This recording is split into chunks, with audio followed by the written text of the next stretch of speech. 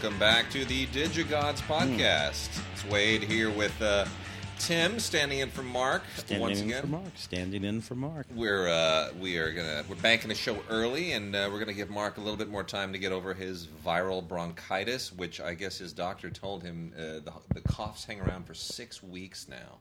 Oh, I could see that. That's awful, dude. All the bugs, all the viruses, Yeah. all the bacteria, all the you name it. They're all more virulent, angrier, and generally just kind of pissed off at Mark. Well, anyway, we're gonna hopefully give him until close. We probably come back around the what are we now? We're like early October. So, Are you a flu shot guy? I already have mine. You, the baby, everybody Done. Yeah. When you have a toddler, you do the thing. Yeah. You do the thing. I don't know. Whatever. I guess I'm getting to be that age where you have to do it because the CDC recommends that people my age. So it's like, how you have that period in between your babies, you got to do the babies. Then you have that period where you're kind of safe, and then you get to be a certain age where, you should get the flu shot at your age. The hell does that mean? Anyway, I'm going to get one anyway. Yeah, no, I already have mine for this season. They used to give it to me in halves. I don't even take the halves anymore. Give me the full dose. Yeah, it used to be the doctor would be like, I'll give you half a shot now and half a shot in 3 or 4 days. It's like, no, I'll take the whole dose right now. Shoot me up. So anyway, we got some listener mail. I was going to hang on to until Mark came back, but it's we can talk through a lot of this. And otherwise, we're in. We talked about last week how we're kind of ramping up for award season, so it's all in the offing. Yeah, haven't gotten any more screeners though. I haven't either, which is sort of strange. We had that little run of screeners, 2 or 3. People getting out early. Here's the thing. As we look towards the films that will be. There's not a single film that I'm deeply, deeply anticipating, looking forward to greatly, as a part of this run through the award season. There's nothing that look. Moonlight is a little indie that people are talking about. Came out of a and on the heels of all of the diversity stuff. Yeah, everyone is focusing on Birth of a Nation, Loving, and Moonlight. Yeah. Those are the 3. Yeah, all of which strike me as interesting films for one reason. But or you're another, right. They're not. But they're not sort of boom. Here's your your Rain Man, or here's your No, I get that. Or I don't know. I mean, King's Speech. Right. Something will. I have a feeling something will emerge. It will have to be one of those years where something emerges. La La Land. Yeah, there's the one. Yeah, that's the one that everybody went nuts for coming out of Toronto. But how do you feel about it? What are your? Do you have a knot in your stomach? Are you hair on the back of your neck? Yeah, for La La Land, I think I am. Yes, yeah. I'll have to see. I don't know because it looks like for 30 years I've thought if only Coppola could have made One from the Heart properly, and that looks like properly, and because I think he's a super talented director. So Ryan Gosling, right? Ryan Gosling in it with Emma Stone, but directed by what's his name, Whiplash. The Whiplash guy. Yeah, it'll be interesting. All right. Yeah. So anyway, let's plow into it. We got some television, we got some foreign and docs and music. Let's see. You know what? Here's a good thing to start with. This is what we're going to start with. Olive, we love the people at Olive. And Olive, of course, does all these great licensing deals, and they come out with a lot of great classics. Olive is doing it one better. We now have the Olive Signature line. And this is such a great idea because this is Olive shining a spotlight on films that really are just legendary classics. They want you to pay extra special attention to these particular Olive Blu-rays. And the first 2 are out. And what an amazing pair they are. The first one, Joan Crawford in Johnny Guitar, directed by the great Nicholas Ray, who of course did Rebel Without a Cause and King of Kings and many, many other really cool films. Kind of an unheralded auteur. This is mastered from a brand new 4K restoration.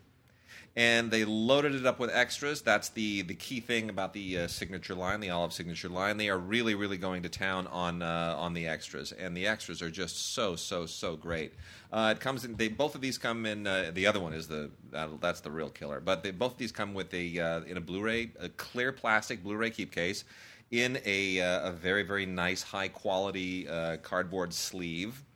And here's what you get as far as the extras, and it's gorgeous. Johnny Guitar is so, so gorgeous. If you don't know this movie, it's one of the better feminist westerns of the 1960s and 50s. And the 1950s and 60s were just loaded with all kinds of sort of feminist westerns. Yeah. But this is one of the better ones with Joan Crawford playing, a woman who's got to sort of hold her own against all the forces that are conspiring against her. And it's really, really great. Sterling Hayden, who my mother was almost a nanny for. Did you know that? You told, yeah, I know that. Yeah. That's when my parents were dating. My father talked her out of it. Like, you don't want to nanny that man's family. Anyway, Sterling Hayden is the title character, Johnny Guitar, and who he's a former gunfighter who has a thing for her, and it's a really, really, really great film. The extras here include a Martin Scorsese introduction, which is great, an audio commentary by film critic Jeff Andrew, which is also really, really good, and then a whole bunch of really, really interesting extras, including Johnny Guitar, a feminist western, ? Which is one of several conversations that they have with historians and film critics. And there's like a half dozen of these, and they're all really, really good. And then the most interesting thing here to me is My Friend, The American Friend, which is kind of a reminiscence on Nicholas Ray, which I thought was really, really touching and wonderful. And there's also Free Republic, Herbert J. Yates, and the story of Republic Pictures, who originally made it. Really great stuff, just terrific. So that's Johnny Guitar on Blu-ray from Olive Signature, and then that was in particular a sort of precursors to some of the big television shows that featured very much so. The Big Valley with Barbara Stanwyck, the Virginian, those shows. They sort of came out of that whole. They did. The feminist Western thing, the round table kind of discussion here is also really, really particularly good. And then here's the one that you have to get, even if you're not a Johnny Guitar fan. This thing is a must own. I'm talking about Olive Signature's release on Blu-ray of High Noon. Fred Zinnemann. Oh my gosh, it's just so good. Fred Zinnemann, and there's a great story about Gary. Gary Cooper is often undersold as an actor, and I've been one of those who's often undersold as an actor. He's a very stone-faced actor who talks quite sincerely and looks a little bit sincere and then doesn't really act. But that's not the case. There's a great story where Zinnemann, who of course had done From Here to Eternity and many, many other great films, and Zinnemann was trying to get Gary Cooper to really kind of chew the scenery a little bit. You're walking... Emote a little, Gary. Really emote. Just you're walking down and they're coming for you and you got to look like this and that and the other thing. I need more out of you. And normally an actor is supposed to say to their director, yes, sir, yes, ma'am, and I'll do what you're telling me. Yeah, not Gary Cooper. Gary Cooper said, just wait until you see the dailies. I'm like, all right, because it was right there, right on his face. Yeah. And sure enough, they saw the dailies, and he knew... He was such an experienced actor. He knew exactly that when that 75 or 85 millimeter lens was on that face, he knew what it was going to catch and what it was not going to catch, and he knew just how much acting to put out. Yeah. And sure enough, when Zinnemann saw those dailies and he saw that face up there on the screen, just giving him everything, and it was just so subdued and so restrained, and yet so powerful. He's like, he was right. Yeah. Son of a gun, he was right. Sometimes it's not, Eli Wallach used to always go the other way. Yeah. To pick a guy. Eli, he would play every guy right, every guy. But you're absolutely right. Sometimes you don't do anything, particularly when you're playing the hero. It's good stuff. So High Noon, kind of the archetypal lone man standing up for the law against all odds Western. Anyway, it really terrific. This is also taken from a 4K restoration. It is gorgeous. It is just some of the most spectacular black and white photography of any Western on Blu-ray. It is beautiful beyond compare. 1952, super tight 85-minute film.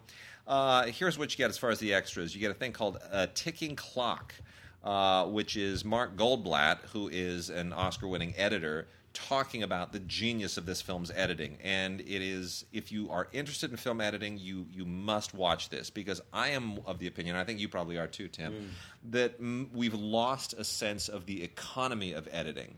Movies are so heavily cut today that we've lost what movies like High Noon would do, where you hold on a shot and when a cut comes, it's powerful. It has, like, wow, it really draws your attention. It points your attention. It delivers something. There are more cuts in like the first 10 minutes of Transformers than in this whole movie. And one of the statistics that I often use when I'm teaching classes about that shows you the sort of somewhat arbitrary nature of it, right? So if you go back to about 1950, yep, the average duration of time that one would look at a scene on the screen before there would be a cut, not a change of scene, but a change of cut, just a cut within the scene, was about 5.5 seconds. 1, 2, 3, 4, 5. Mm-hmm. That's how long before a cut would happen. Yeah. Today? Yeah. About less than 3 seconds. Yeah, it's true. 1, 2, and cut. Yeah, you're right. 1, 2, and cut. and you go back to some of those musicals and even some of the screwball comedies of the 30s. There are shots that go on for 30, 40, 45, 50 seconds, and nobody cuts because people are just moving around. Just as a matter of course. And it's a frames like a proscenium, and the actors are doing it. Yeah. But even when they did cut, it was judicious, and it was particular, and it was specific. It was meaningful. You cannot tell me that has reduced down to about, like I said, less than 3 seconds. Yeah. Arbitrarily. It can't be. No. That can't be, no. So, and television has a lot to do with that. So anyway, you also have a little bit here on Stanley Kramer, a little bit on the blacklist, because screenwriter Walter Bernstein was a blacklisted writer. And then you have a little bit on the, there's a little visual essay thing here on the production of the film. Just sort of, it's like galleries, except it's like, galleries all put together in a featurette form. And then a wonderful essay by Nick James of Sight and Sound. So that also comes in the clear plastic Blu-ray keep case with the beautiful sleeve. So that's High Noon and Johnny Guitar. Absolutely beautiful. Must have in both cases. Tim, should we go into some music? I suppose that we will. I was looking at this one in particular, hosted by Tyler Perry, The Passion, live. Oh, yeah. They've taken to doing these live things again. Yeah. When you and I were growing up, this was not particularly unusual. There was actually quite a lot of live television. Yeah. But they've taken it to doing it again over the last few years. I think I've seen Peter Pan. Yeah. They did a live Peter Pan. Yep. It seems like they did a live, I can't remember what it was, but this was one of them, The Passion, live. An interesting piece. I remember watching this, and mostly being impressed by these performers, because you had to be able to sing, you had to be able to act, you had to be able to hit your mark. Yep. When you're doing something like this. So anyway, Giancarlo Canella, Trisha Yearwood as Mary, Chris Dowdy. This is the Passion of the Christ, folks. Yep. That's what we mean by the Passion. It's nothing particularly unique on this. It is anamorphic widescreen. And 5.1 stereo surround. The music of this was really lovely. If you're into this kind of stuff, it can be pretty neat. I was looking to see who the director was on this project, but since it's a television project in live, they don't seem to have delineated the directors. No. You don't happen to see that on there. Yeah. Mad Tiger. A film by Jonathan Yee and Michael Hurlton. This is a neat thing. Basically, this is the story about this. These guys have had this punk band for years and years and years. They've been touring around the country. It's really more of a performance art kind of thing than it is actually a punk band. And then one of them suddenly decides that they want to quit. They don't want to do it anymore. They don't want to be in a band anymore. They don't want to do the performance art anymore. They want a life. And how it kind of forces all of them to grow up a little bit. It's sort of interesting. Their bonus commentary track with Jonathan Yee and Michael Hurlton. And let's see, anything else here? Oh, a couple of music videos and a couple of performance pieces from the movie itself there. And I'm going to dig into some really interesting stuff here. Eat That Question, Frank Zappa in his own words. This was at Sundance in 2016.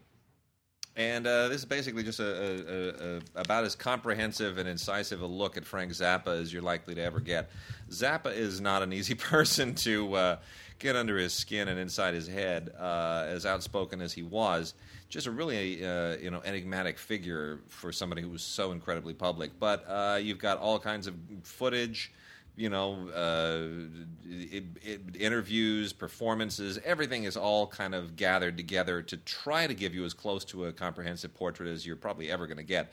I don't know if there'll ever be a comprehensive, definitive film on Zappa, but this is probably the best that exists right now. And it's 90 minutes. Good, solid documentary filmmaking. It's called Eat That Question, Frank Zappa in his own words. And, I'd say go in not expecting to see the man completely dissected and illuminated, but go in really just sort of expecting to enjoy being immersed in the sights and sounds of Frank Zappa's genius for about 90 minutes. And if you wind up asking more questions about the man when it's over than you had when you were going in, then I think it's probably still successful. Yeah, Zappa's an interesting cultural figure who's had more purchase over the course of years than I thought he would have. I agree. I thought that might have all sort of faded away after a while. I have to see one here. Talent Has a Hunger. It's kind of like a Hoop Dreams sort of multi-year following of these very, very talented people as they engage this sort of artistic career. Now, instead of basketball, this is playing the cello. So you have this one cello teacher, a very well-known fellow named Paul Katz, right? Yeah. Famous cello teacher. We meet him when he first meets these children when they're 6, 7 years old, when they first pick up the bow. And we follow him for 7 years as he sort of sorts through these young people. Yeah. And the ones who have real talent sort of come to the fore. And then as he helps them craft their talent, nurture their love for the cello, for music in general, but for the cello specifically over the next several years, the ups and the downs. Yeah. Now, these are obviously people that have the potential to be, world-class level, Jascha Heifetz level performance. Yeah. So it's a really, really interesting and engaging sort of thing. There's an interview with the director on here, as well as an interview with Mr. Katz. Very nice. Scarred But Smarter, Life and Times of Driving and Crying. If that doesn't mean anything to you, it's no surprise, because it didn't mean anything to me either. The guy who directed this, Eric von Haessler, did this as kind of a passion project, a labor of love, because he is just infatuated and in love with the band Driving and Crying. And mainly because they just never became famous. Nobody ever had heard of them outside of his little circle, I guess. And so he basically undertakes a documentary to look into them, what happened to them, kind of as a tribute to them, and winds up getting a really, really interesting story that in many respects I think transcends the band and the music. It's kind of like a 30 years in the making of story, but it really is just it is really, really intriguing, and especially because it's such a personal film. So that's called Scarred But Smarter, Life and Times of Driving and Crying. And a lot of really interesting people interviewed in here, including Ty Pennington, believe it or not. Really? Ty Pennington? Enter the Fawn. This is an interesting documentary. Oh, that's just a beautiful movie. This is... So, a young man with cerebral palsy. Yeah. A famous choreographer. Yeah. They engage each other, and she deigns to teach him how to dance. And he basically overcomes the cerebral palsy. I mean, as much as you were able to. It's extraordinary. Despite the fact that she is not a medically trained, physical therapist, I guess it would be, or something like that. What I love about this is that it gets not just into the beauty of dance and choreography and what it does for your soul and what it is as an artistic expression, but it suggests that there are so many things that may have medicinal application in our culture that have nothing to do with medicine. That we don't think outside the box often enough. There was a doc, and I forget the name of it, but there was a doc that I reviewed for Film Week 2-3 years ago about a guy who treats dementia and Alzheimer's patients with music. Music of the heart. Music of the heart. That was it. Yeah. Which is amazing. He puts together these custom mixes of music from the era in which they grew up, based on what friends and relatives tell him, and that triggers things in their minds. But the most dreadful thing about that was when he said, you know what, I can get Medicare and insurance companies to pay for more drugs than you can possibly comprehend, but they won't pay for an iPod. They will not pay for music because they don't. There's no connection being made. It's cheaper for me to get a little like $85 iPod and load it up with a sound mix than it is to buy just 1 month of drugs. Whatever drugs, which would turn these people into zombies as opposed to giving them sort of like fuller lives. Yeah. So the same kind of thing here. DVD extras, Kennedy Center interview with both the performers Tamara and Greg, and a in-depth look at this approach of, I suppose you would call it music therapy or dance therapy. More like dance therapy. The Beach Boys, Pet Sounds on Blu-ray. This is from the Classic Albums line that is being released by Eagle Vision. And it's terrific. I mean, it's just, you don't need me to recommend the Beach Boys or even Pet Sounds, which is one of their just fantastic albums that was made in 1965. And it's just absolutely legendary, great music from the era, one of the great bands of all time. There's a whole bunch of interviews on here, about half an hour worth of additional interviews. And it's great. It's on Blu-ray. It's classic. It's legendary. It's wonderful. It is classic albums on Blu-ray. The Beach Boys, Pet Sounds from Eagle Vision, and it's just great. Lots of great stuff. Have they already put out, have you guys already talked about Love and Mercy? The movie? The Paul Dano movie. Oh, yeah. Because that record is the record. That's the one. Central that's record. Right. That's right. Inside that movie. Yeah, that's the one where they kind of break the system. They want to go outside the box and really go crazy. Ryan with those horses in the... It's just crazy stuff. And then, let's see, we got Justin Hayward live in concert at the Capitol Theater with a bonus music video on here, The Wind of Heaven. Justin Hayward is primarily known as the guy behind Moody Blues, and I am, of course, a huge Moody Blues fan, so I am a big Justin Hayward fan. And this is wonderful. This is not the Moody Blues, but he still does a lot of Moody Blues stuff on here. Your Wildest Dreams, and it's just a lot of fun. It's really, really a lot of fun. And the most bonus music videos for The Wind of Heaven, which is also really wonderful. So if you are a Justin Hayward fan or Moody Blues fan, you got to check this out. It's a lot of fun. It's good. I got Toto over here, Light of Montreux, 1991. This is particularly interesting because this is the one little moment when the band was configured slightly differently than the band had been before or would be after. So you have Steve Lukather, Dave, is it Patrick? I think it is. Yeah.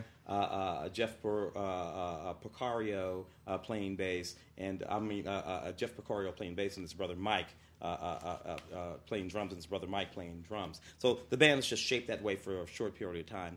And then they put out another album the next year. I think the King of the Zaire album was the one that they put out in 1992. So anyway, this is a live show in 1991 featuring this particular incarnation of the band, which is a unique incarnation of the band, along with a lot of pretty great songs on there. Anyway, Toto, we're going to tell you, I always just love Toto. I love Toto. Can't go wrong. Rosanna, Africa, all that stuff. I mean, Rosanna Arquette, immortalized in a song. Yeah. It's great. And they did the score to David Lynch's Dune, so you got to love it. And then the last two on the music front, Pete Townshend's Deep End, Face the Face. This is a Rock Palast performance, and this is a DVD and CD combo set from Eagle Vision. All the Rock Palast live stuff is just always terrific. Gotta love it. And he does some Who stuff, and he does some of his own stuff. Pinball Wizard, Won't Get Fooled Again, Slit Skirts, I Put a Spell on You, Sea Refuses No River. I mean, it's all here. It's just great. One of the great all-time performers and songwriters. He's just really, really great.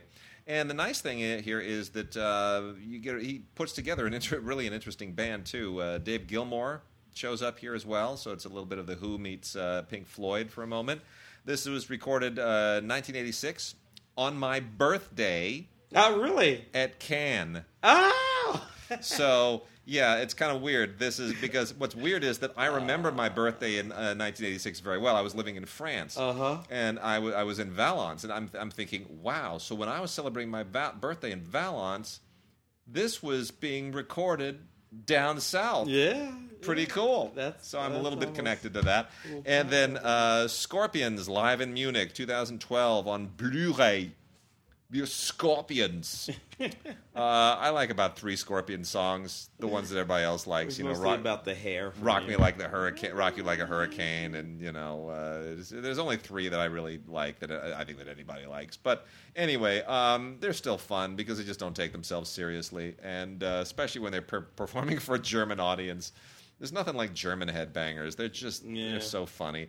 This is really a lot of fun. It's just the fire and the whole 80s hair band sense of excess that kind of followed Kiss. It's sort of at that moment when Kiss morphed into Motley Crue and all the rest of that stuff. It's a lot of fun. So Scorpions live in Munich 2012. All right, we're going to move into some television now. Let's do a little bit of TV. I got Johnny Carson over here. The Tonight Show starring Johnny Carson, the Vault series, 6 DVD set. Excuse me, a part of the Archive Classics, right? This particular box here features performances, or appearances, we should say, from Richard Pryor, Rodney Dangerfield, Buddy Hackett, James Gardner, and Jack Palance, among others, right? As you know, Wade, there's a series, there's a network called the CBS Decades Network, which is one of the sort of like sub-channels of all the networks have them, right? Sure. So, you watch these channels, and every television show that you and I grew up watching comes on. Now, they're very particular in the way they select and choose what they're going to put on these shows. I've been into the Dick Cavett show a lot lately. I love Dick Cavett. It was just fantastic. There's so many incarnations of that, right? Yeah. The Johnny Carson show, though, that's one where it almost makes no error what they go to, what show they pick. Yeah. It's nothing but money. Yeah. On the Johnny Carson show down the line. Doesn't mean you just stick your hand in the vault, pull one out, look at the list, and it's just going to be money. Because Johnny is such a rare figure, and this is the 6 DVD set that they sent us here. There's like a 2 DVD and a 4 and a 12. They're all, they're all different configurations of this depending on what your budget is. But Time Life is just really, I don't even know how you curate this. You really do. You just sort of throw a dart and whatever it hits, you just throw it on there. It's great stuff. What is so fascinating about Johnny is that and I don't want to take anything away from Jay Leno, who I think is terrific, or from any of the others who've sort of succeeded. Not Conan or Arsenio or Jimmy Fallon or Jimmy Kimmel. All the rest of them. Everybody who's ever stepped into those late night shoes. Yeah. Letterman, obviously. They all had their own thing that they did, but they were all also doing something that Johnny pioneered, which is that you're letting the person plug their show, but at the same time, Johnny understood that it's performance art. Mm-hmm. It's not about the plug. It's about using the plug as an excuse to entertain people who aren't yet ready to go to bed. Mm-hmm. And that's a very different thing from those afternoon talk shows like Merv, Mike Douglas, Dick Cavett for that matter, John Davidson, Dinah, right? Remember there was that era where you had afternoon talk shows, which we kind of get a little bit now with Ellen. Ellen's a little bit in the and so was Rosie. Mm-hmm. They're a little bit more concerned with pop culture. They're a little bit more concerned with whatever it is that person is there to sell, what movie they're in, what book they're doing. Sometimes there are political issues. You could see Dick Cavett show, your Marlon Brando talking about the Native Americans. Yeah, sure. 75 minutes. Johnny didn't do that. Johnny was not all about that. Johnny was about you could literally have watched an episode of The Tonight Show where Johnny Carson was talking to whoever it is, Bette Midler, about some movie, and a week later you would not remember the movie she was plugging, but you would remember some shtick from that. I remember specifically Robin Williams, God rest his soul, was on The Tonight Show. I don't remember what he was plugging. No, I don't have the slightest idea what he was plugging, but I still remember. This was back before they did the lavs, the wireless lavalier microphones, right? Where they had a boom. There was still a boom. That there was a boom guy who was holding a boom microphone like on a with the crane with the arm, and the arm, and he was holding it over, and you turn it from Johnny and back to Robin Williams, and you would never know that because it was always off camera. But Robin Williams, of course, had to make a do of it, and he looked up at it and he said, "I feel like Flipper," arr, arr, arr, and he started barking at it like it was somebody holding a fish over him. And the camera pulls back, and you see the boom, and you see Robin Williams, and Johnny loved it. He loved it because that's what he wanted on the show. Yeah, he wanted you to do something completely unhinged that would engage the audience, engage viewers, and make people at home feel like this was worth staying up for. Yeah. It was amazing. It was hey, if Johnny called you over, that was the old thing. That's that was it for the stand. So many comics owe their careers to him. And if you got that nod from Johnny to come sit down, Jerry Seinfeld, Jay Leno, for that matter. I mean, we can go through the list. Six DVD sets. It's great. Yeah, 12 shows as they originally aired, including commercials. It's really, really great stuff. So, all from the 1970s. It's a lot of fun. Vincent Price on here, doing a cooking thing. Johnny getting a massage from Miss Sweden. It's really, really great stuff. Banshee is a series that I didn't watch actually when it's on. This is the final season. 4 seasons of Banshee ran. Yeah. I understand it's about an ex-con. A guy goes back to a town, pretends to be the sheriff. He's trying to find a serial killer. Is what he's basically trying to do. Lasted 4 seasons. Don't know a whole lot about it. This final season DVD set includes a cast retrospective that includes all the stars of the show. Let's see, what else do we have here? Oh, audio commentaries and deleted scenes. Beautiful. So I don't know. Did you know anything about this series? Was it one that you followed? We've covered it a little bit in the past. I mean, it's one of those HBO shows that I get the sense didn't really. People like it. It did well for HBO, as all their shows seem to, but it never really kind of caught fire. Yeah. Never caught fire the way they wanted it to. Constantine, which is the show that I did in fact watch from DC. This is a Blu-ray, loosely based on the Constantine that we think of from Keanu Reeves and the graphic novel series. Fallen Angel, the whole thing. Going out to find it. I don't know. Watched it for a season or so while it was on. I thought it was okay. Did okay. There were 2 or 3 incarnations of these sort of shows. There's one called Luther now that's running that sort of lives in the same space as all of this. Anyway, this has a Q&A with the cast and creators of the show and a DC Comics Night at Comic-Con 2014. So if you were at Comic-Con in 2014, you might show up on this DVD Blu-ray. If somebody asked you to sign a release when you were there, it might be for this. Pretty cool. On Blu-ray. Pretty cool. 50th. I'm going to let you talk about this one mostly, Wade. 50th anniversary. This is the 50th anniversary deluxe edition. Charlie Brown's All Stars. The Peanuts.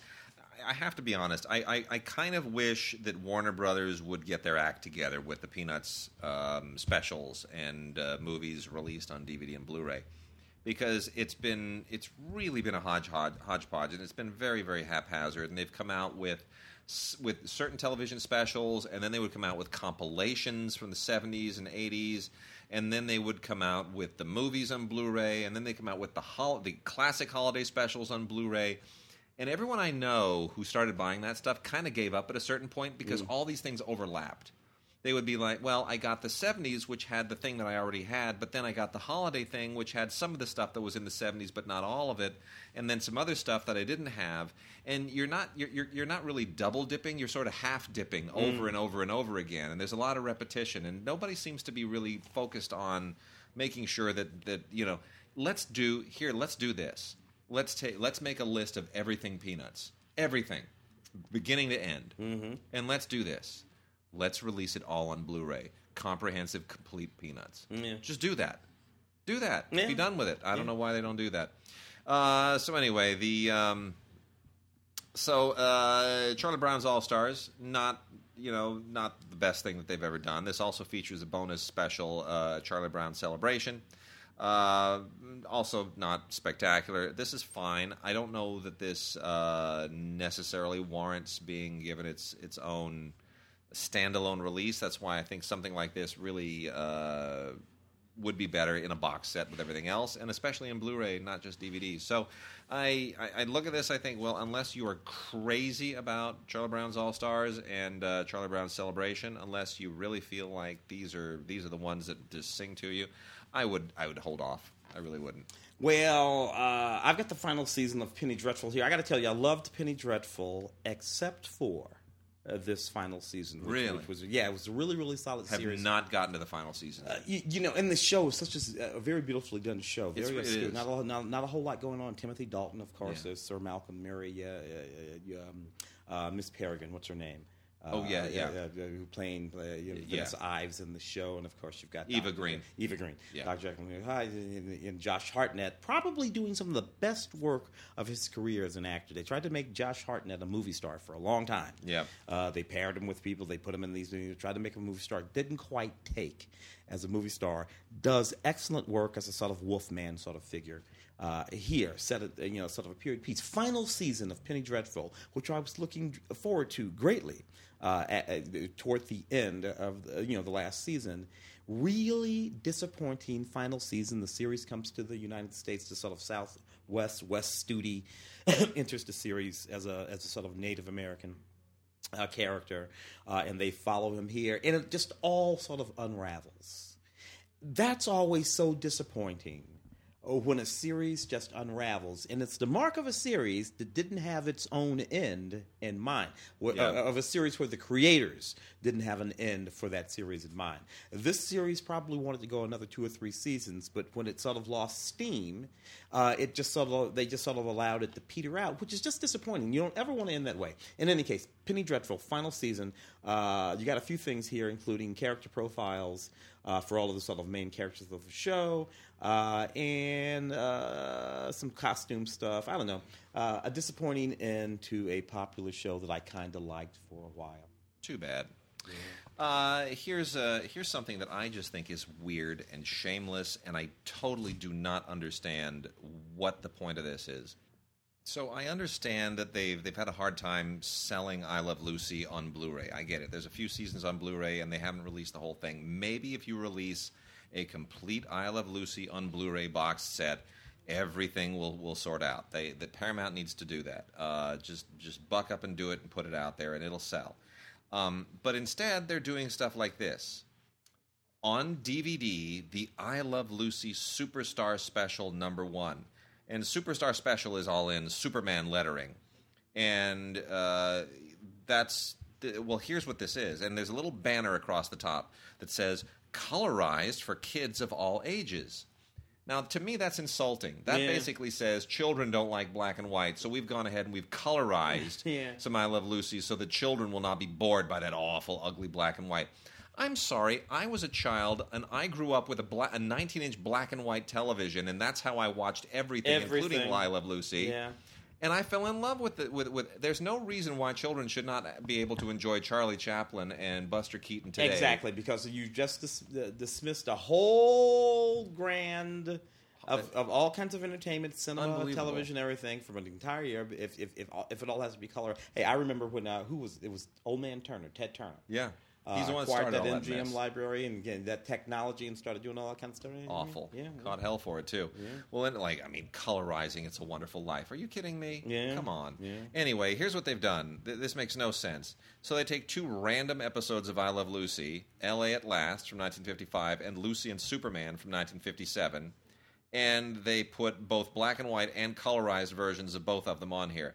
I presume the Superman episode is colorized because somebody thought, we can make the Superman outfit that Lucy wears out when she's with the pigeons on the ledge. We'll make it look like an actual we'll put the blue and the S and the red S and the whatever. It's terrible. The colorization still is ugly. It hasn't gotten any better in the last 20 years. It's an ugly process, and I don't see the point of this. It is literally 2 random episodes that are not necessarily even the funniest I Love Lucy episodes. They have nothing to do with each other, and they're thrown together in a colorized version and a black and white version, presumably for kids. This is an orphan DVD. I can't recommend this to anybody. It's a terrible idea. Put the whole series out on Blu-ray, please. Would you? Please. Okay, Tim, let's hit a few new movies. There's a whole lot of new stuff this week. And we're a little early, so there's a lot of stuff that we do not yet have that we're going to have to cover on a belated week. But here's an interesting one. This is from Wellgo, and this is on DVD, and I really enjoyed this. Even though it is something I've seen many, many, many times, it doesn't really do anything particularly original.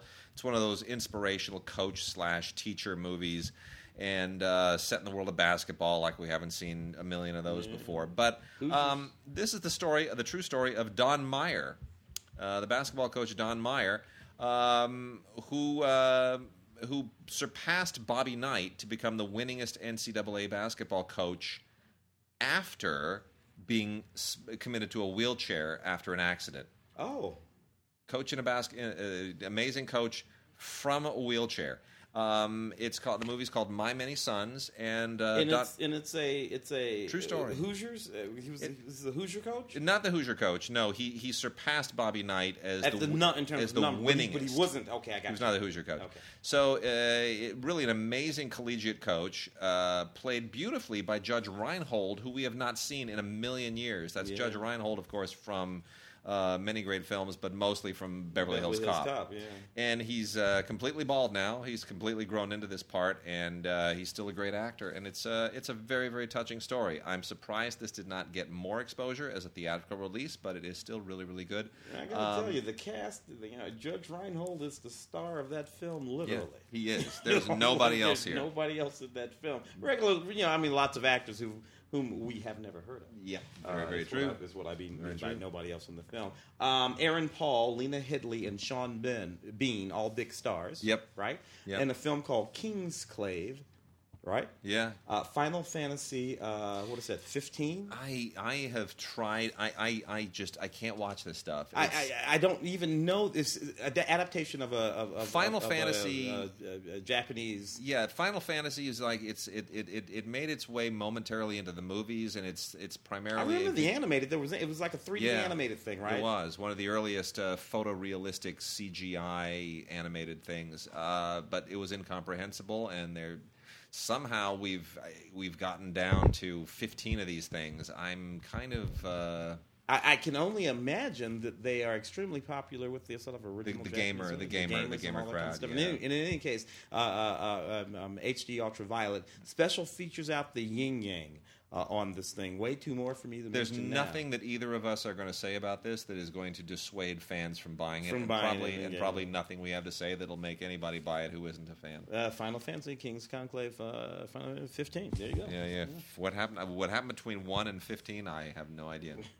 The Purge election year. Yeah. It's the Purge.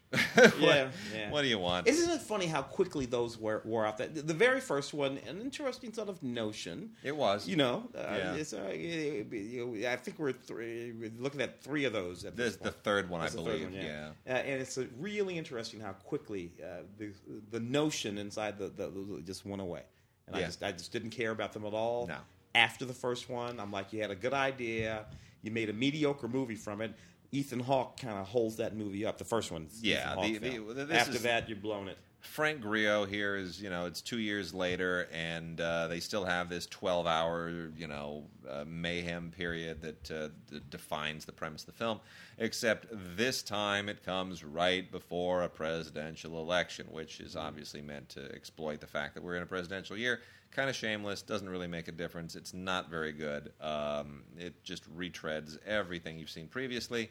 And I don't really know what there is to recommend this, but it's out there. Blu-ray, DVD, and Ultraviolet, all on the same set. Swiss Army Man.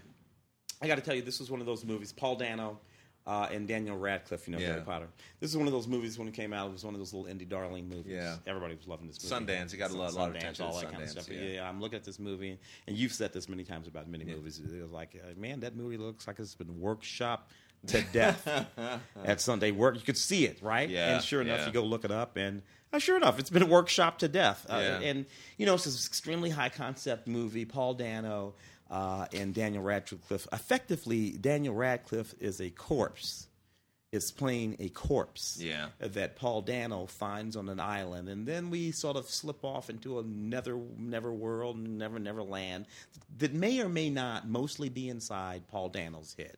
All of the stuff that sort of happens in the movie next, and it strikes itself as extremely insightful about the ways of the world and the way man and people are all sort of caught up in our own little lives and things that don't matter and all that kind of stuff. You know what? This is what bugs me about these movies. Young people, I'm speaking specifically to you now when you get ready to make a movie.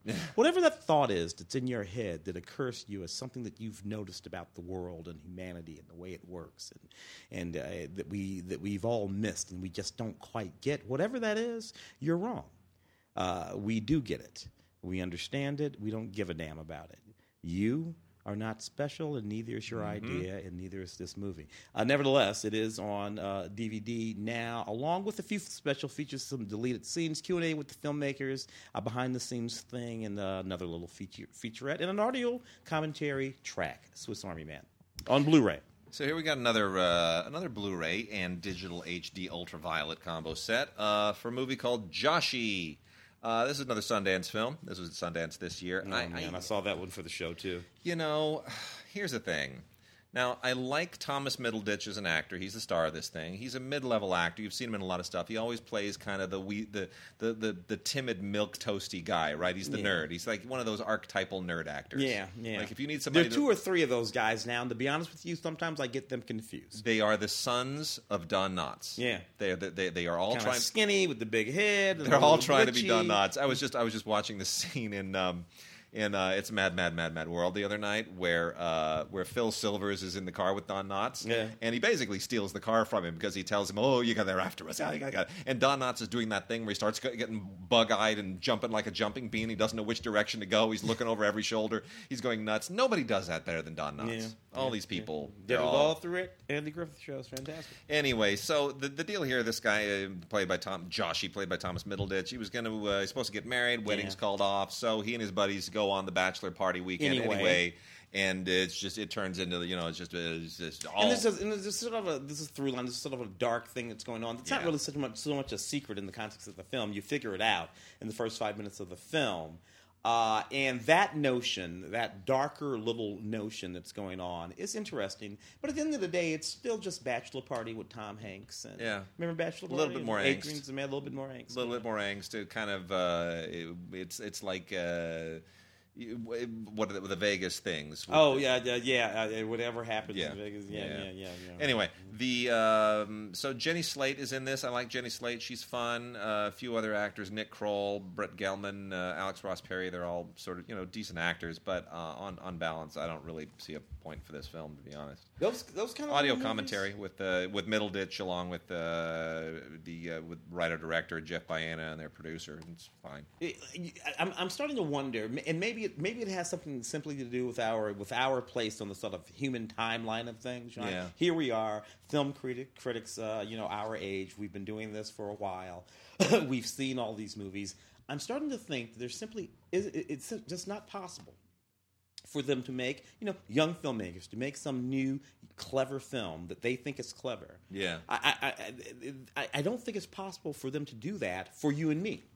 It might not Maybe for those kids their age, they can do that for each other. Yeah. But if they do that, I just get pissy. Because what do you think, kid? Nobody's ever thought of that before.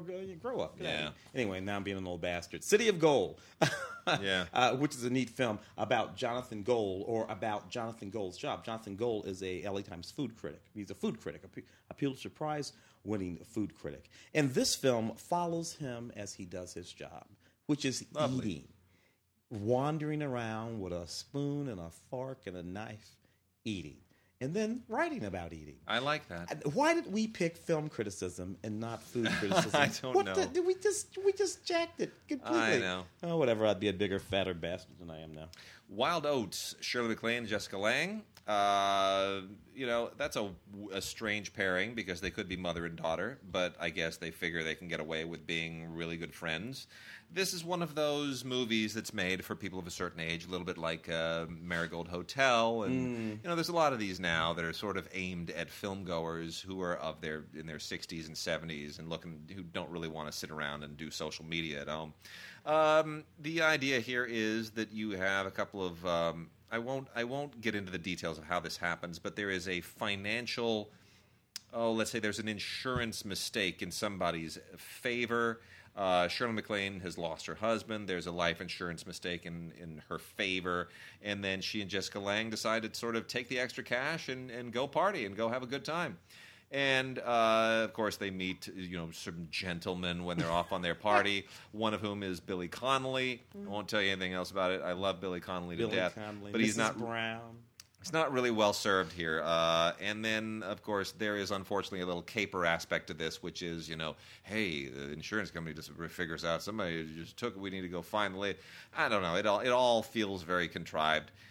It's well-meaning. It's not terribly well done, which is disappointing. It's directed by Andy Tennant, who did While You Were Sleeping, and has done a number of really fine films in the past, but seems to have lost a little bit during the interim. So it's okay if you love Shirley MacLaine and Jessica Lange.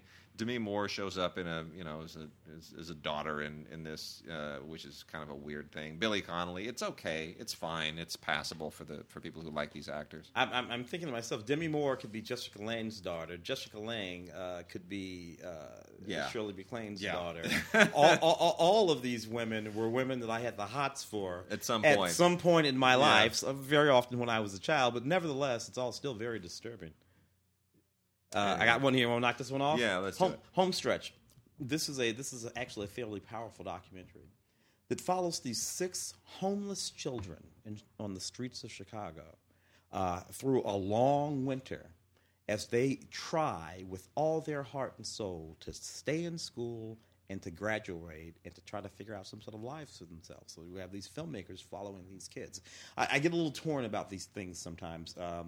When I see a situation like that and then I see filmmakers and the filmmakers are making a film about it, I always want to chastise the filmmakers, right? I always want to say to the filmmakers, stop, put that damn camera down, and go take care of those children, particularly in an instance like this. These are fairly young kids, right? But, they're documentarians. They're making a film. That is what they're doing.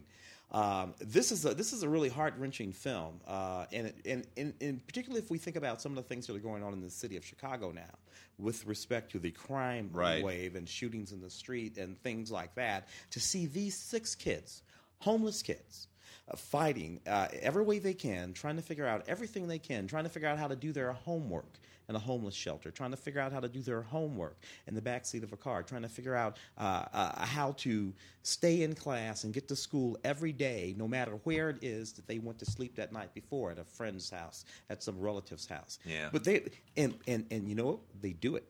They do it. Wow. I saw this one back for the show. It's an absolutely fantastic film.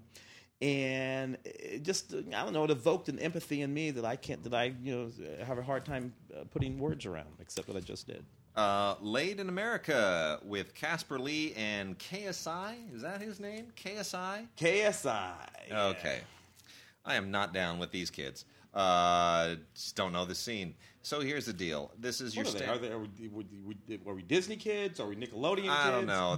What kind of kids? Don't know. They're I guess I'm supposed to know who they are. So Casper Lee and KSI play a couple of kids. This is your standard lose your virginity movie about some kids trying to lose their virginity. Think, super bad, except with kids who are not as nerdy and more attractive. Yeah. This has been told a million times, and then, of course, everything goes wrong. It kind of turns into like a teen version of The Hangover. Yeah. Because they got to get invited to this house party in order to be cool enough to get it done, and they're not invited. And it just gets very silly and lame and horrible. This is on Blu-ray. It's Universal. There's only one featurette on here. I think they know that they have a very limited audience in this. The only thing that makes this unique is that this mismatched pair of buddies, one of them's white, one of them's black. So we've moved this genre. Though they somehow have the same hair. Yeah. Yeah, right? Same hairstyle. Same hairstyle. Man, do that. That's really... So, but there you go. So is that... sincerely. Yeah. Is that me and you? Are we doing that? Are we depriving these children of having their basically Porkies? I look at that, I'm thinking Porkies. I'm thinking, whatever it would have been for me and you. Yeah. Are we just a couple of old curmudgeons who are denying them that? Or does that movie suck as bad as it sucks? It sucks. Okay, cool. Yeah. That's exactly what it is. All right, we're going to finish up on some docs here, docs and foreign films, if we can get to it. But I want to go through some listener mail really quickly first. Jason Vargo wrote and said, "You're being too hard on the Superstore, Wade. You're absolutely right to say take your criticism with a bit of salt. It has heart, genuine laughs, lots of outrageous characters. I said outrageous, not offensive or crude. I'd be okay with this falling into a family show, provided the kids are 10 years or older. Can't say the same about a lot of other TV comedies." I think they're valid points, and what I wrote him back, I said, workplace comedies. I'm still, I guess, I'm a curmudgeon.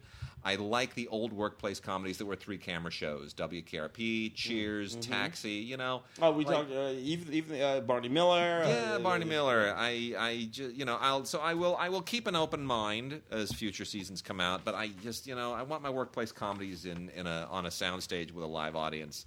That's what I want.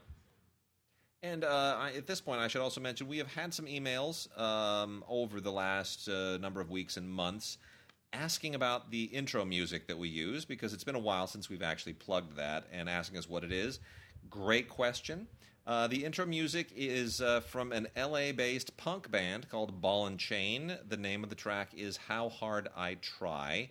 They used to perform around town. They're friends of ours. And they have not performed this in quite a while because, you know, they're all kind of doing other things. But I have informed them of the interest and that they should make their tracks available somewhere in some format. SoundCloud, baby, SoundCloud. SoundCloud, something, somewhere, something, somewhere. So there is that as well. Let's see here. Kevin Lower, who's given us many fine intros, said, figured I would send this while you guys both have control of the podcast. I'm going to admit that I don't have a problem with Zack Snyder. I'm happy he's directing the Justice League movies. I probably like more of his movies than disliked. I liked 300, Watchmen, never saw Ga'Hoole, hated Sucker Punch, loved Man of Steel, liked Batman vs. Superman. For me, I like variety. I'm growing very tired of the sameness of the Marvel movies, and we've already had Nolan's fantastic Batman movies. Give me the comic book action of Snyder. Like I said, I like Batman vs. Superman. Tons of issues. Saw it twice. First time was just okay. Second time, much better, which I actually agree with, to be honest. I saw it a second time and did think it was a little better. But a lot more light comedy would go a long way. Keep it gritty. Marvel is doing their lighthearted thing. I much prefer DC. Keep it dark. So we read this now as the Wonder Woman and Justice League films are starting to leak more and more information. Yeah. And apparently are going less dark. So my question to you, Tim Cogshell, do you think that DC is making the right choice? We all have problems with the Zack Snyder approach. And I still do. But is it because it's too dark? Is it going to be remedied by putting more jokes in the film, taking a lighter touch? Or is it something else about his approach that is problematic? The problematic thing in all Zack Snyder's films is Zack Snyder. Zack Snyder, in fact, makes Zack Snyder films. Here's the thing.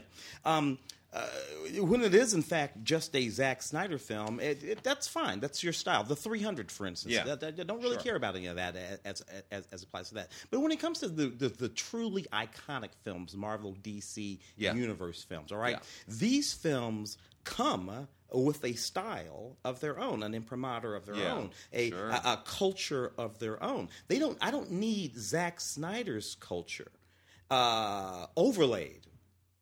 Christopher Nolan didn't do that. No. He didn't do that. No. You don't look at the Christopher Nolan Batman films and think, oh, those are Christopher Nolan films. Those are Christopher Nolan's Batman films. Yeah. In the same way that Tim Burton's Batman film was Tim Burton's Batman film. But it's not this thing that he took away from the audience. It's true.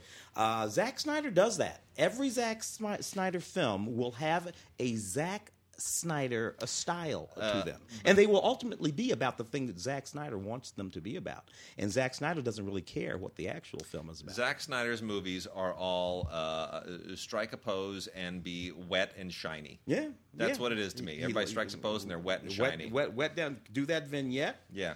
And abs. Yeah. Lots of abs. Yeah. And Zack Snyder's film. So that's the problem.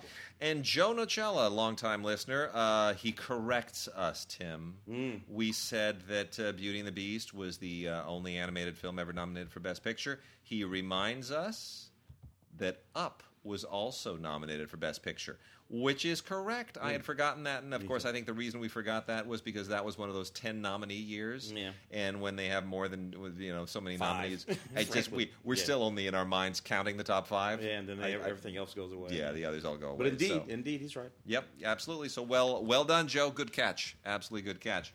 All right, you want to email us or send us Vox boxes, do so at gods@digigods.com. Gods@digigods.com is where you send everything to us. Hate mail included. We love it. Send it all. we're all down with it. More docs. I got a couple of docs over here. This one, just because I think it's neat, it's called Back in Time.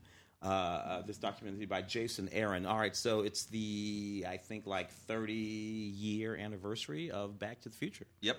And which is just, that makes me a little bit dizzy as I sit here thinking of this 30 years anniversary of Back to the Future. So anyway, he's made a really neat documentary, both about that film. It took him 2 years to make this film. 2 years worth of filming to make this film. And sure, this is a fan film. This is a film made by a fan who's a fan of these things and these people. All the principals appear in this documentary. Michael J., of course, and Leah Thompson, and Bob Zemeckis. They all appear in the film. Christopher Lloyd. But what this film really does is talk about the cultural impact of that film, of the Back to the Future films, particularly the first one. And I got to tell you, I agree completely. Yeah. I agree. That film really did have an outsized cultural impact for a film that was a studio film and a big studio film. That was interesting and funny and certainly exciting and all of that kind of stuff.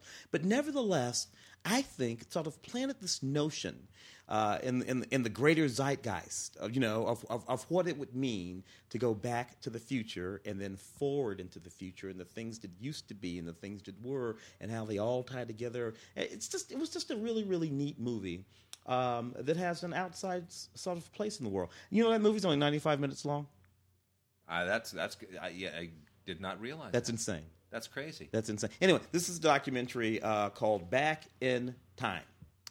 It's political season, so everybody's out there jockeying for their people. The Hunting of the President Redux, based on the New York Times bestseller, The 25-Year Conspiracy to Destroy Bill and Hillary Clinton.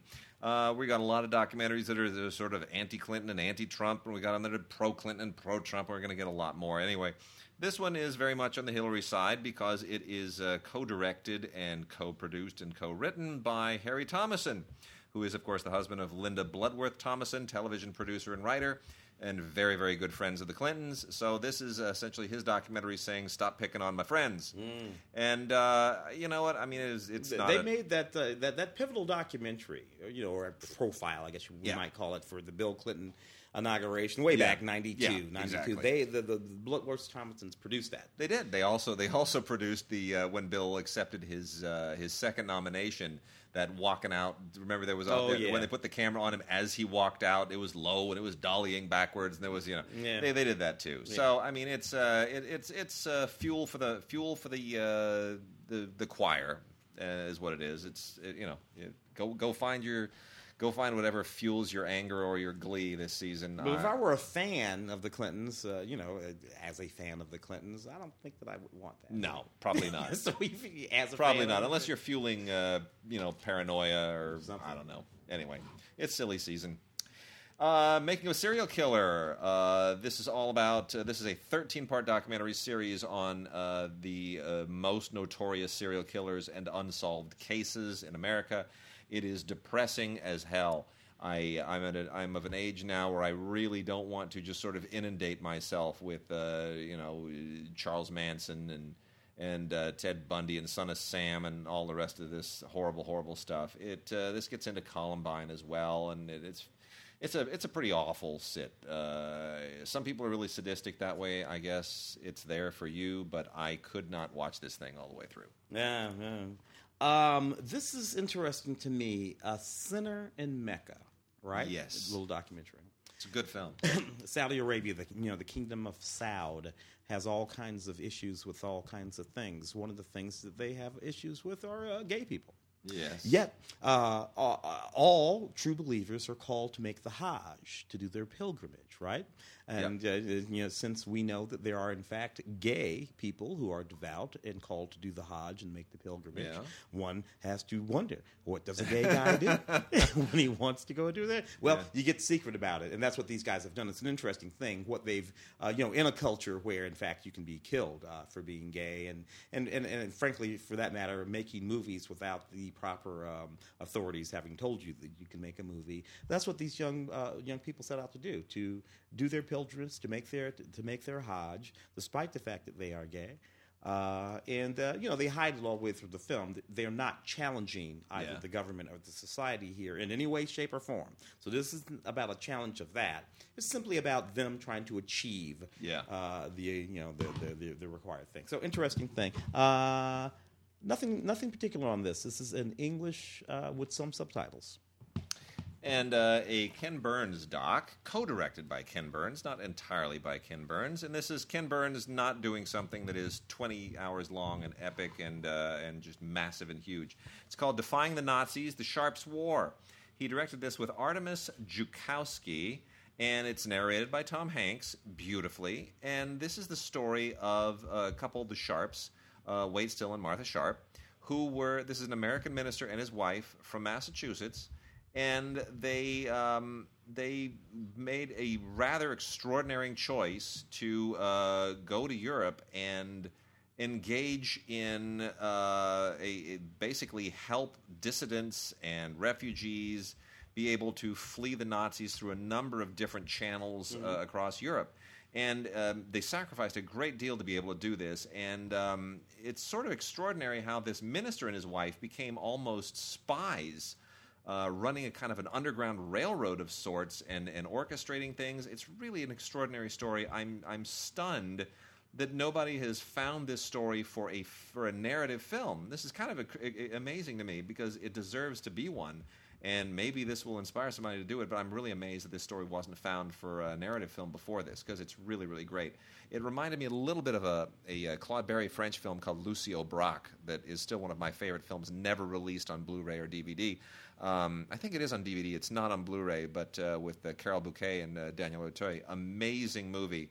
And they're tangling with Klaus Barbie in kind of a similar way. Anyway, this is called Defying the Nazis, The Sharps' War by Ken Burns and Artemis Joukowsky from PBS. Really, really, really a great doc. One here, When Justice Isn't Just. This is timely. It's very timely. It's a very short film. It's only a 40-minute film. Basically, it speaks to the shootings of black communities, and police issues, the whole thing. Civil rights attorney Benjamin Crump is on this thing. Dr. Cornel West is on this thing. A few folks from Black Lives Matters, as well as some law enforcement officials, some sheriffs, some LAPD detectives. Extremely timely. When Justice Isn't Just. And then Above and Below, our last two docs here. This is not a doc. I'll cover that at the very end. Above and Below by Nicholas Steiner. So this is from Oscilloscope. This is it's hard to really categorize this. This is sort of not exactly a doc. It's not a doc. It's like a movie. Well, actually, the last one's not really a doc either. These are both sort of out of category. This is more of a mood piece dealing with people who are on the fringes of society. It's kind of it almost feels like a modern Western in some respects, but you got a guy living in a flood channel. You got it's all out near Vegas. And out in the desert. People who just live on the edge, on the fringes of society. It doesn't really coalesce into a cohesive whole. It's just more a lot of character studies and little individual mood pieces. But it's very nicely made. It's very deeply affecting. I just wish that it had a little bit more structure to it. But still, that's from Oscilloscope, and it is called Above and Below. And then another kind of an interesting little oddity, Barbarians Rising. This is from the History Channel. There's a certain point at which this stuff from the History Channel really... They mean for it to be taken like as a documentary, but what it really turns into is... We wanted to make a series of epic ancient battle movies, but we didn't really have the talent to write dialogue to go with them. So we'll get a documentary narration that goes over all of these artificially staged scenes that involve, Hannibal and Spartacus and Attila the Hun, and we'll stage these movies, but we won't really bother with dialogue. We'll throw narration, and that makes it a documentary. Lots of great Foley. That makes it a documentary. What does that make it? I don't know either. But anyway. This is, they threw some money into this, but not a lot. So it sits somewhere in a weird netherworld that is some new storytelling medium. I don't really know what to call it. People love those things. Anyway, it's called Barbarians Rising. It's on Blu-ray and Ultraviolet. And then before we completely run out of time, we've got a lot of foreign films here that we have not gotten to, but I am obligated morally to close the show with Krzysztof Kieslowski's Decalogue, which is now out on Blu-ray from Criterion in a beautiful, beautiful custom box set. Many of us have waited our entire lives for this. This was seriously. This is as good as filmmaking ever gets. You know, Kieslowski. Did you ever meet him? Did you ever talk to Kieslowski? No, never did. I remember I was at. I first brushed with him at Cannes in '94 when he was there in competition with Red, Three Colors Red. And everyone expected that to sort of give him to be the first Triple Crown winner of the major festivals, right? Because he had won Venice, he'd won Berlin, he won Berlin with blue, he won Venice with white. Here's the third film. He's at Cannes. It's in competition. It's amazing. Everybody thinks, "Oh my gosh, Triple Crown! He's going to be the first guy." And with the trilogy, it's going to be amazing. It's a fairy tale ending. And damn, Clint Eastwood went and leveraged the jury to give it to Pulp Fiction. And Kieslowski walked away with nothing. It was just a disgrace. It was such a lost opportunity. But and a very considering particularly so at the time on the day Clint would have probably got me. Yeah. Because Pulp Fiction was a film that in 1994 I was deeply enamored of. Pulp Fiction has worn not so fantastic, not so well, over the 20 whatever it is. Yet these films, the Decalogue in red, white, and blue, the through color, these are films that you can put into the Decalogue. Basically, 10 Commandments. That's it. It's 10 films, each one dealing with. But what's great about the Decalogue is that.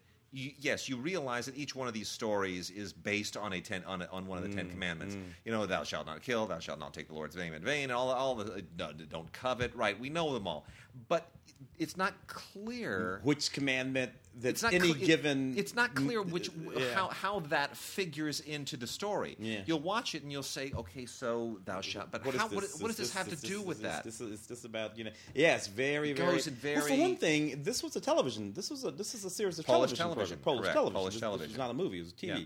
And so you kind of have to watch them in that context. Everybody does anyway. Everybody would just binge that from beginning to end. It's still modern though. You look at those movies, those programs, totally and completely modern.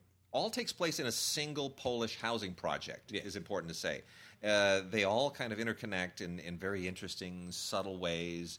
Something he does also in Blue, White, and Red. Yeah. But it's very subtle. There's just some person in the background, kind of who crosses over, and that person is in all of them. You're like, what is the? Yeah. And it's all very symbolic and clever and wonderful. And I actually, I remember that in '94 so well. Because somebody said to him, here he is, this brusque-looking Polish guy, very Eastern European, stern, sitting up there, and someone said, your movie, the color red is used in such and such and such and such a way. Is that were you trying to suggest some kind of symbolic representation of the da-da-da-da-da-da? And Kieslowski just kind of shrugs and leans into the microphone and goes, yeah, sure, that works for me. He just so brushed it off. Very Polish. It was such a pretentious question. And here's this guy who makes these really artsy movies who just takes none of it seriously. Yeah. And I was one of the last interviews he had here before he died. Ziggy set me up with the interview. Yeah. And I was so excited. And Ziggy's a good friend of ours, a publicist with a PR firm here that we've known for many, many years. And he is Polish. Yeah. His parents are Polish immigrants. And he was just loving being around Kieslowski. And, I said to him, I just can't wait to actually meet him. And here's the thing about Kieslowski. He used to want to be a novelist. Oh. And to him, this is an inferior art form. Yeah. It's an inferior art form. Yeah. It's not... of which he is a master. Of which he is a master. So, in any case. But there it is. So that is Krzysztof Kieslowski's Decalogue. It is just absolutely magnificent, and it is genius, and it comes with lots of really, really great extras on it. Archival interviews with Kieslowski especially from a 1987 television piece on the production of the film, and some others that are more recent from the 1990s. Archival interviews with cast and crew. Trailers, it's all beautiful, and bear in mind when this has been out before on DVD. No, I have it on DVD. Yeah, it was it looked scrapey and gruff and kind of.